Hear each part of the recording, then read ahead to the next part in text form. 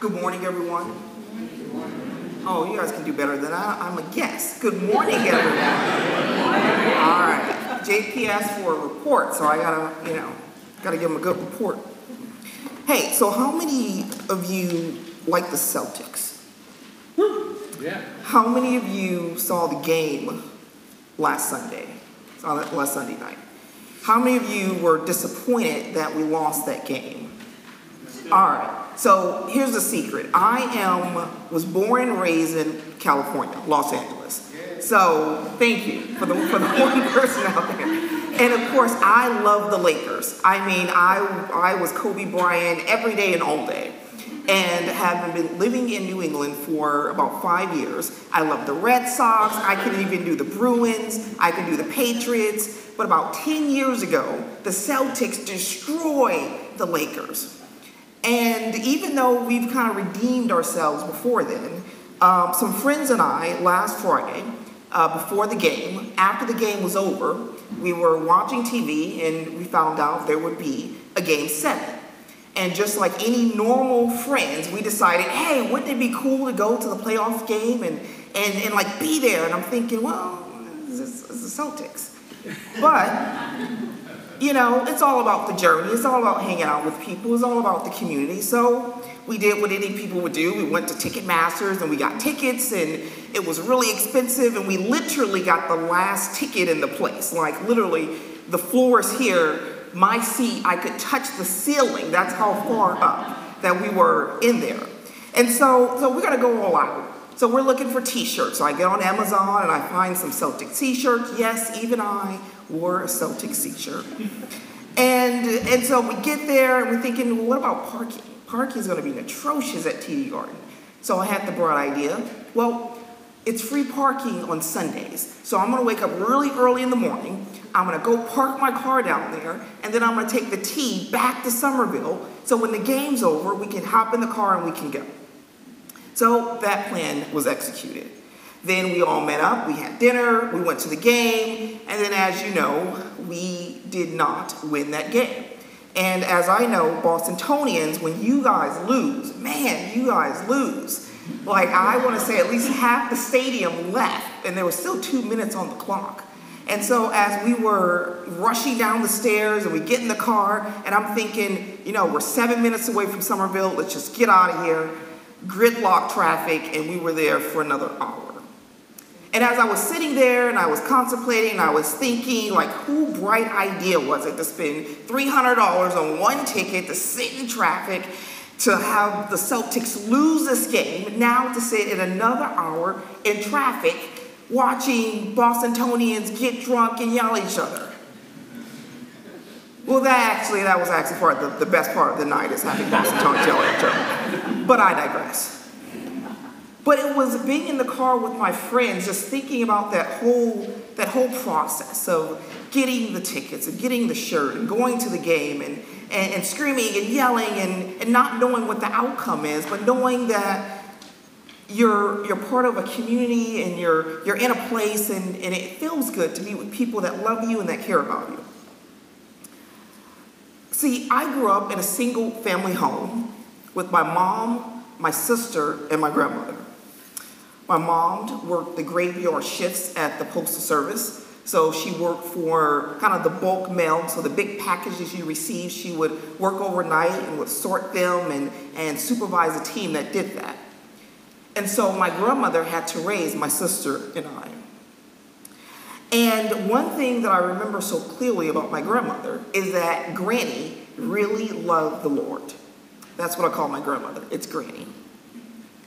Now, she didn't just simply love the Lord on Sunday mornings where she just went to church and did that. Like, she really loved the Lord. Like, she would have collard greens and fried chicken and baked pies for Sunday morning.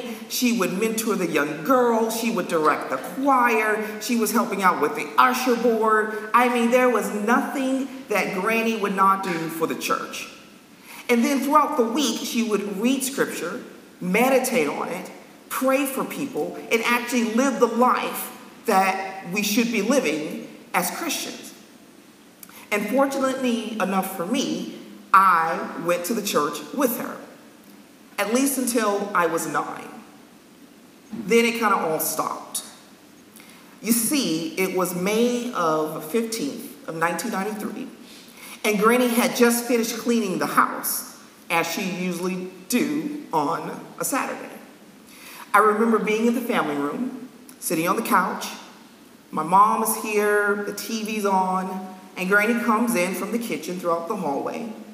She sits down and kind of takes a break from the housework. And as always, I turn to her, and I normally give her one of my $1 million smiles that I do. All right, maybe $500,000 smile that I do. And I normally wait for her glowing face to kind of smile back at me, kind of like in an affirmation way. Except this time, there was something that was different. When I turned over to look at her, her eyes kind of had rolled back into her head, and her lips started turning blue and purple, and her body kind of was slouching down onto the floor. And what I didn't know then that I know now is that Granny had a massive heart attack. Now, before you get all sad and thinking she died, she did not. They took her to the hospital. She had triple bypass surgery. They implanted a defibrillator and a pacemaker, and Granny's heart was as new again. Bad news. A week later, she had a massive stroke. She was unable to speak, sing, or use the right side of her body ever again. And after remaining in the hospital for months, she was discharged and we brought her back home, and Granny quickly realized that the mobility, the speaking, the activities that she was accustomed to could afford her no longer. She will not sing again. She will not drive again. She will not dress herself again. She will not cook fried chicken again. The life that she knew before her heart attack was gone, but the faith that she had post her heart attack was the same. And although it was difficult and she would cry endlessly sometimes, she never lost her faith. Now, as we look at our scripture today, we see something similar here in Hebrews. The writer of Hebrews has penned a letter to the Christian Jewish people living in Jerusalem who has left Judaism. So these are the Jewish Christians who up until this point was part of Judaism, but now had accepted Christ as their Lord and Savior. So now they realize that they have grace and that they are living through liberation and they have faith. They're no longer under the Jewish law, so they can do fun things like eat bacon. And I just said bacon, and I just heard, like, you guys don't like bacon? I mean, that's like a huge thing for kids. So their faith had been liberated. But the writer was concerned that as they were on this journey, being newbies in Christ, they were being afflicted by those who had not accepted Christ as their Savior.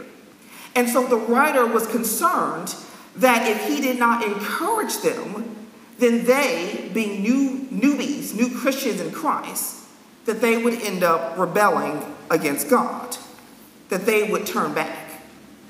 Now, today, maybe you don't have an illness like my grandmother, or maybe you're not, a newbie in Christ. Maybe you've been walking with the Lord for a long time. But we have other things and other sins and hindrance that trip us up on our walk with Christ, on our journey. So the purpose of this letter was to encourage Christ followers to persevere. Keep going. Don't give up. Don't lose heart. Let's face it. Things happen in our lives. Divorce. Marriages fall apart. Kids lost. Cancer, wars. There's things that affect us, some more than others. So the writer is here saying he wants to encourage us to persevere, because when we have these weights on our journey that we carry, it causes us to miss out of what God has for us on our journey. It interferes with our ability to pray, to sing songs, to be in community with others without being distracted, to be present. Have you ever been in a meeting or talking to your wife or your kids and you are physically there, but your mind is somewhere else? You're thinking about the bills you have to pay. You're thinking about the argument that you have. You're thinking about the chores that you have to do. You're thinking about the phone call you have to return. What is it like to be present in the moment and experiencing what God has for you? So since trials, tribulations, it comes in many different shapes and sizes, the writer wants us to get a few disciplines that will help us. So immediately in Hebrews 1, it says that therefore, since we have such a great cloud surrounding us. Now, I'm going to say it another way. There are people that are circling around you, that are cheering you on, that are encouraging you, not as spectators, but as champions, because they have been where you are and they have come out the other side. Then the writer backs up this claim and said, if you don't even take my word for it, just look at the scriptures. Look at Hebrews 11 when we read about the heroes of faith. We read about how faith, Moses led the people. By faith, Noah built an ark. By faith, Abraham and Sarah had Isaac. Sacrificed Isaac for the Lord's sake. By faith, Isaac blessed Jacob and Esau. By faith, Jacob blessed Joseph's sons. The list goes on and on that they have faith, but it doesn't stop there. They had something else in common. They recognized that even in their sin of unbelief, God could still use them.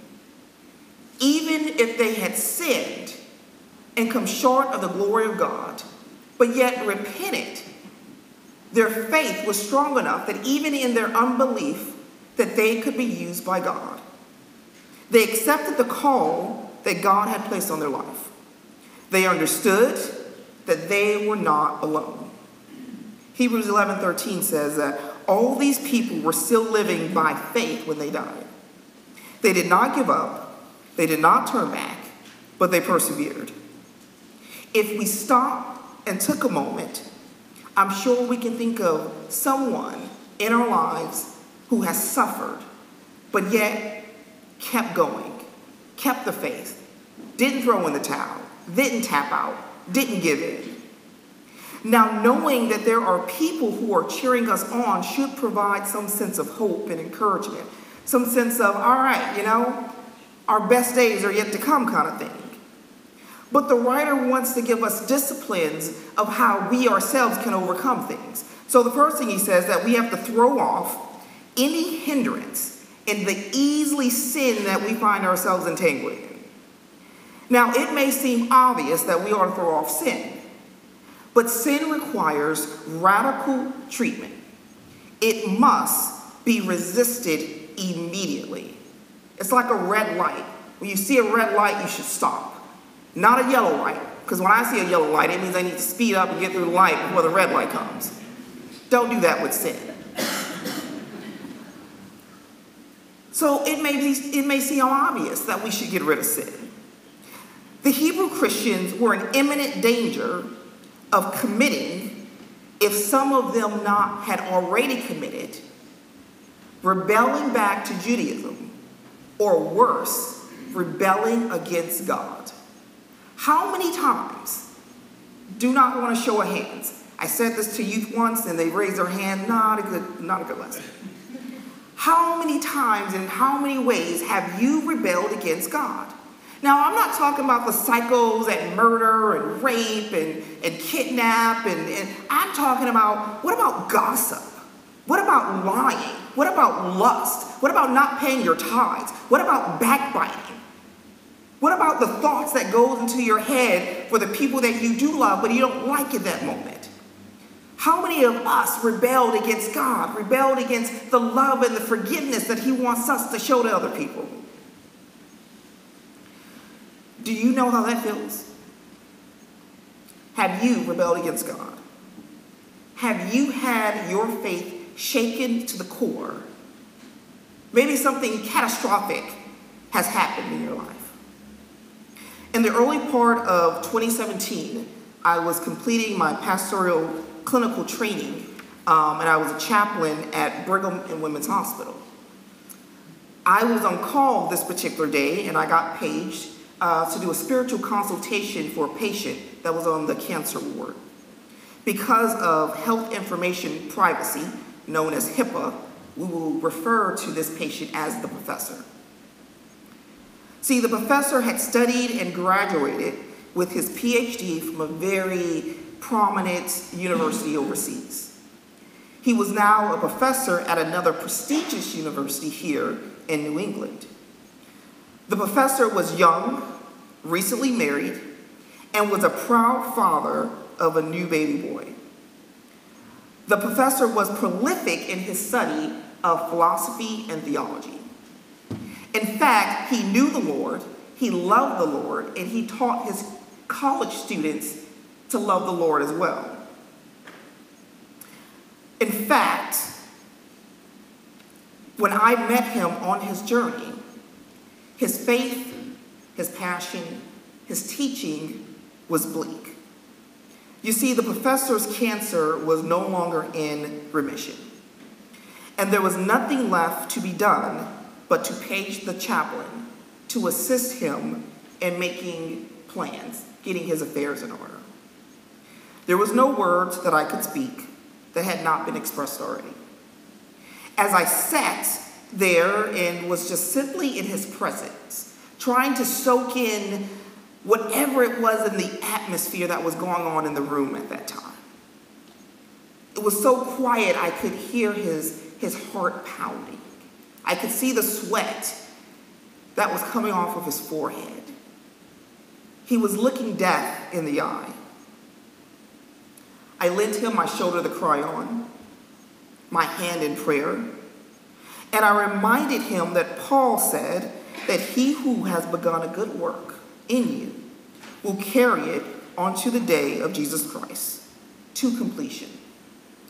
His faith was shaken, and he began to question everything. The choices that he made, just getting married, just having a new baby boy. And one of the things that he wanted to know was, Pastor Marcus, my son.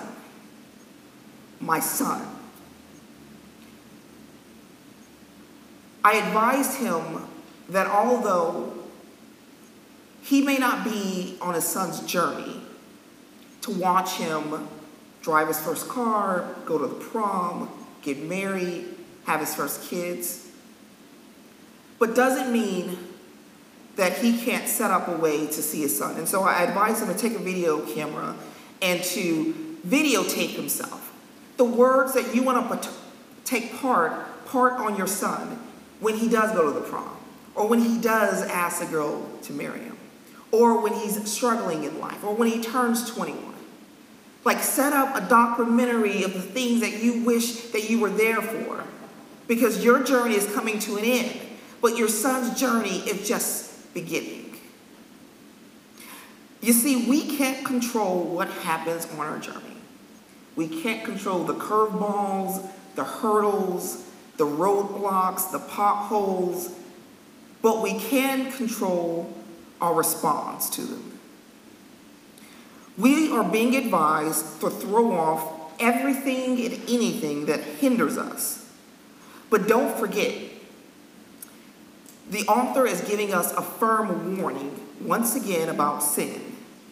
The sin that we so easily get entangled in. I mean, let's face it, we're humans. We get our soul entangled in sins. And it says easily entangled. So it is putting an emphasis on the sins that you easily find yourself going back to. Only you know what that is. Whether drugs, alcohol, disobedience, whatever it is. Only you know the sins that you wrestle with that causes hiccups on your journey. Sin is an easy thing to approach us. We carry it as if it were on the journey with us. But yet at the same time, sin is the most dangerous thing to have on your journey. It is our spiritual enemy. It will stop you in your tracks. It doesn't matter how big or how small it is. Sin is sin. And if we love God, we want to be on a journey where we fight against sin. We want to take primitive action to avoid, deal with, and address it. To not cover it up, to not pretend like it doesn't exist, but to wrestle with it, to acknowledge it, to validate that, yes, this is what I struggle with. But by the grace of God and by people in our community, it will be held at bay because we will persevere even in our darkest hours. You see, we have to set ourselves up to run the race that is marked out for us. We're either doing things that get us closer to God or away from God. But we are never stagnant with God. I'm going to say that again. We are doing things in your journey, whether you are a person that prays in the morning or in the evening, whether you're the kind of person that goes to church every Sunday or even just once a month. However you connect with God, through nature, through music, through his word, through praying, you need to keep that up. Because if you're not doing things to get you closer to God, you are slowly slipping away from God. I've had so many students say, well, where's God at when I needed him? I prayed and I don't feel like he's there. And I always remind students, God is right where you left him. When you're not doing things to get close with him, you are slowly slipping away from him. And then when you reach up and you try to, where's the Lord that I serve? He's right there. He's around you. He's loving you. He's in you. Things that bring us closer to God is a personal relationship with Christ. Access to the Father, the Son, and the Holy Spirit. The gifts of grace, love, and mercy. Of forgiveness and restoration that come from above. I like the way Lamentations 3 puts it. Because of the Lord's great love, we are not consumed. For his compassion never fails. They are new every morning. Great is your faithfulness. I say to myself, the Lord is my portion. Therefore, I will wait for him. The Lord is good to those who hope is in him. The most powerful motive for laying our sin aside is that it takes up energy that should be used to praise, thank, and glorify God. Have you ever been running or carrying something heavy or doing something that you felt exhausted and you had to sit down, take a breath, get a drink of water? That's what sin does. It slowly takes up energy that can be used for other things. It slowly kills you. It slowly takes away your desire to love God. It takes away your desire to forgive others. It takes away that pause that you have before you go off on someone. It takes away that desire to send that email and put it in draft instead of sending it immediately. It causes anger to be at the forefront. It causes a lying tongue to be at the forefront. That's what sin does. It kills you slowly, and it slowly takes you away from the Lord. Sorry, I'm a Baptist preacher, so sometimes we sweat when we preach.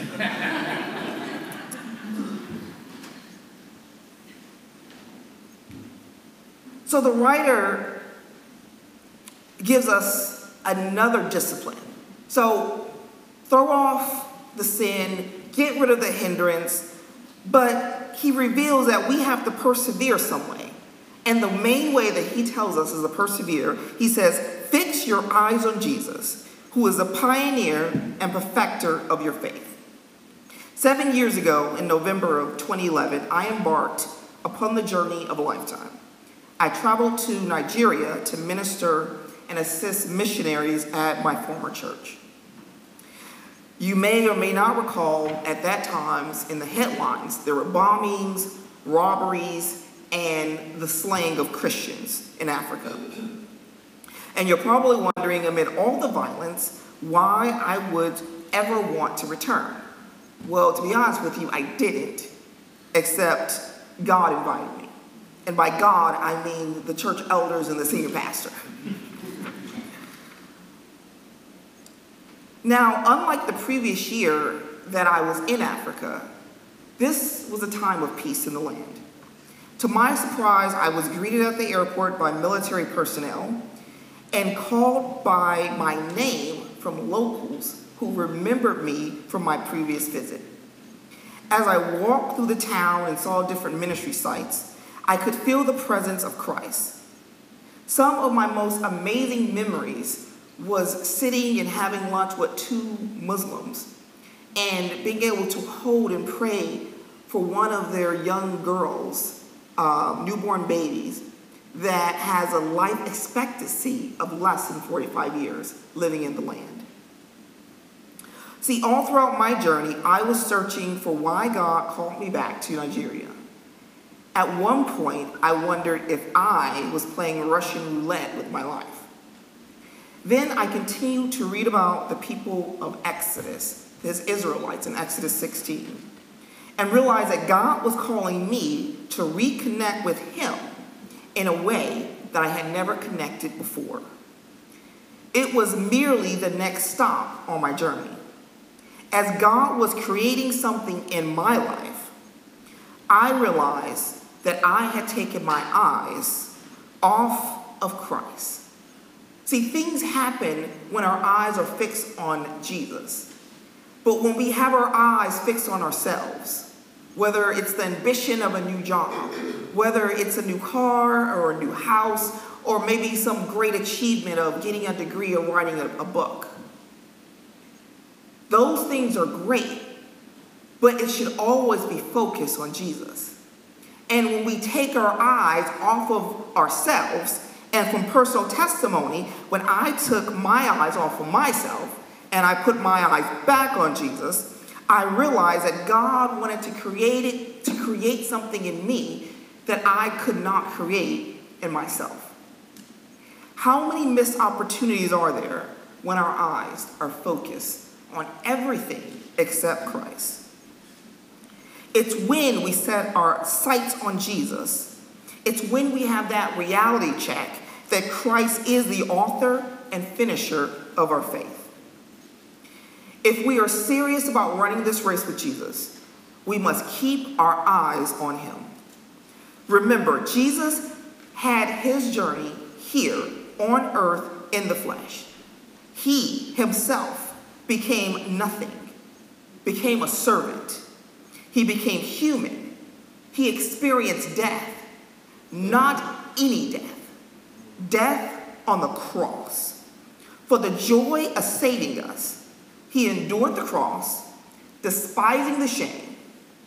Jesus has shown us the way, and he has demonstrated how we ought to live, and our attitude should be on our journey. He has set the pace, so why not fix our eyes on Jesus? I mean, when you think about the Jewish Christians, they were newbies in Christ, so it makes sense for the writer. And just a quick caveat, I'm saying the writer because we don't know who wrote Hebrews.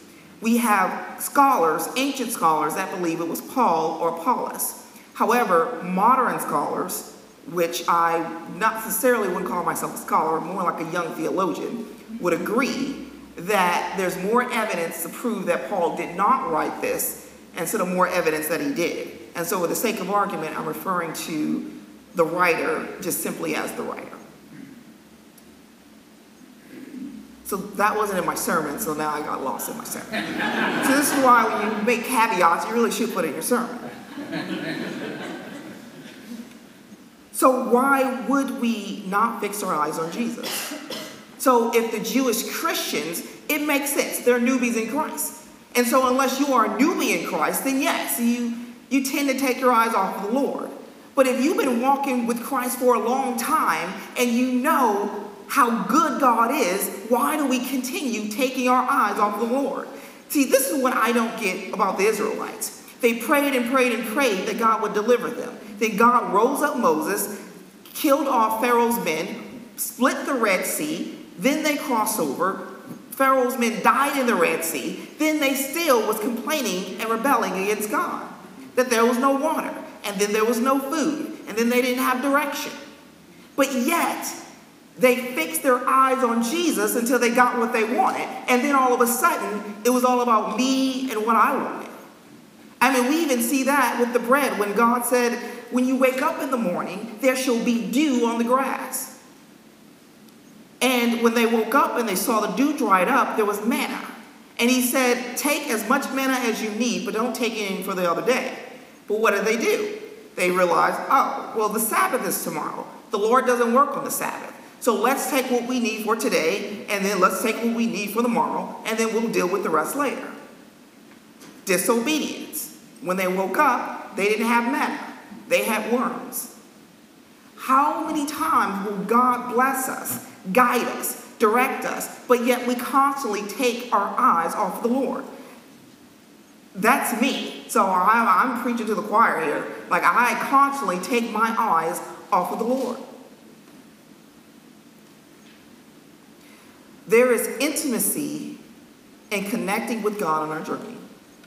He provides us a hope that we can't get anywhere else. For the joy set before him, he endured the cross, scorning its shame, and sat down at the right hand of the throne of God. One of the fundamentals of the Christian journey isn't how you start your journey. Meaning, it doesn't matter what, when, and how you start your journey. Is that Christ is walking with you on that journey. That you met him somewhere along the way. So less how you start, but has everything to do with how you end. Because Christ tells us that we ought to finish well. We are to embrace the hurdles, the hills, the valleys that come our way.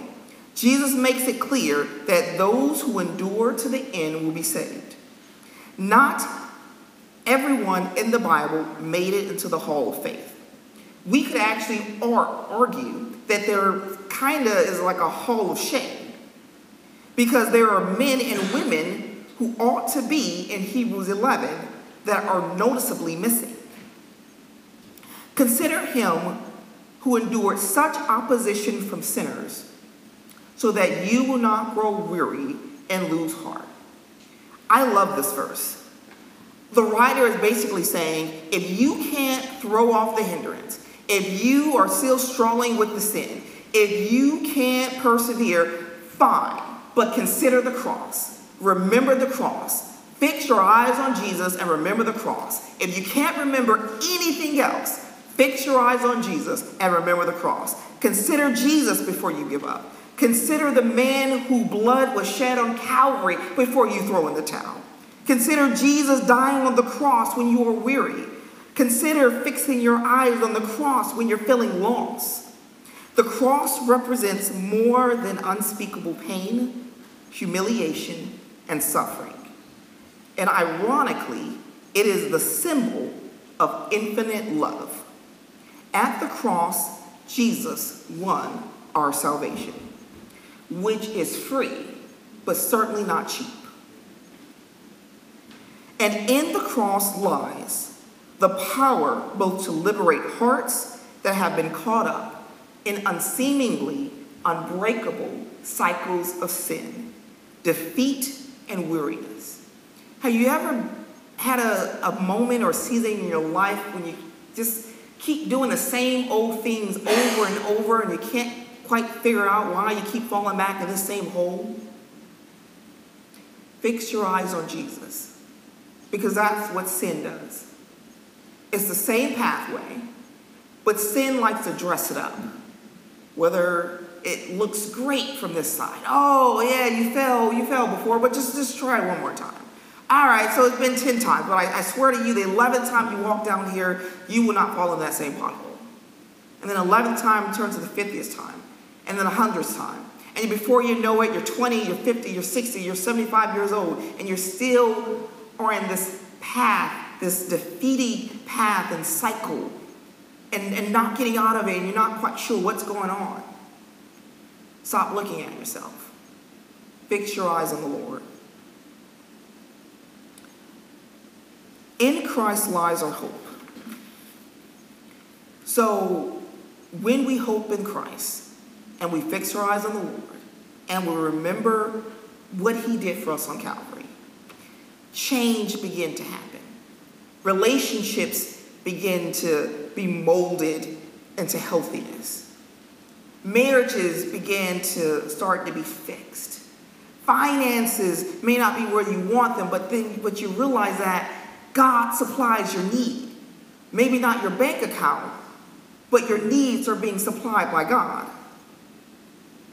Families and jobs, kids and church, things become alive because you're no longer concentrating on the trials, on the cancer, on the stroke.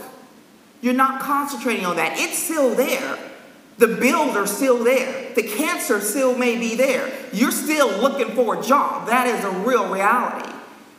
But how you respond to the joy of the Lord in those moments is how we embrace our journey.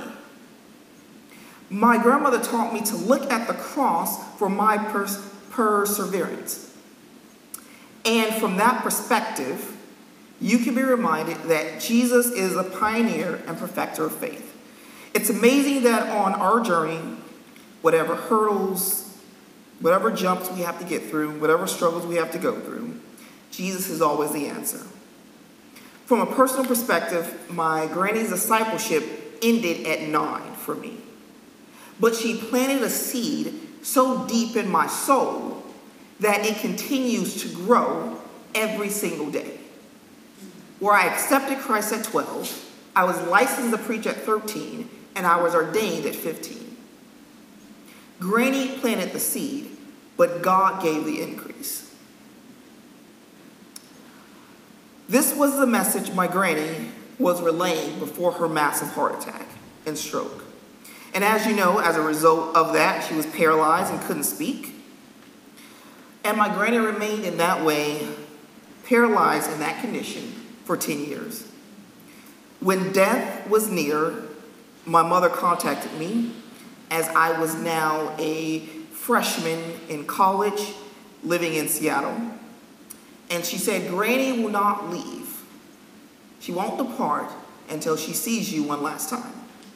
And so I remember it was a Saturday morning. I took the first flight out. I got there that Saturday night. I went to her bedside and I whispered, it's okay. It's okay. I'm going to be okay. Early that Sunday morning, it was a beautiful Sunday morning. The sun was shining, the birds were chirping, but it was beautiful because my granny met her maker. Her journey ended. Through pain and sorrow and affliction, she still kept fixing her eyes on Jesus. For 10 years, no more frying chicken, no more driving, no more singing, no more dressing yourself.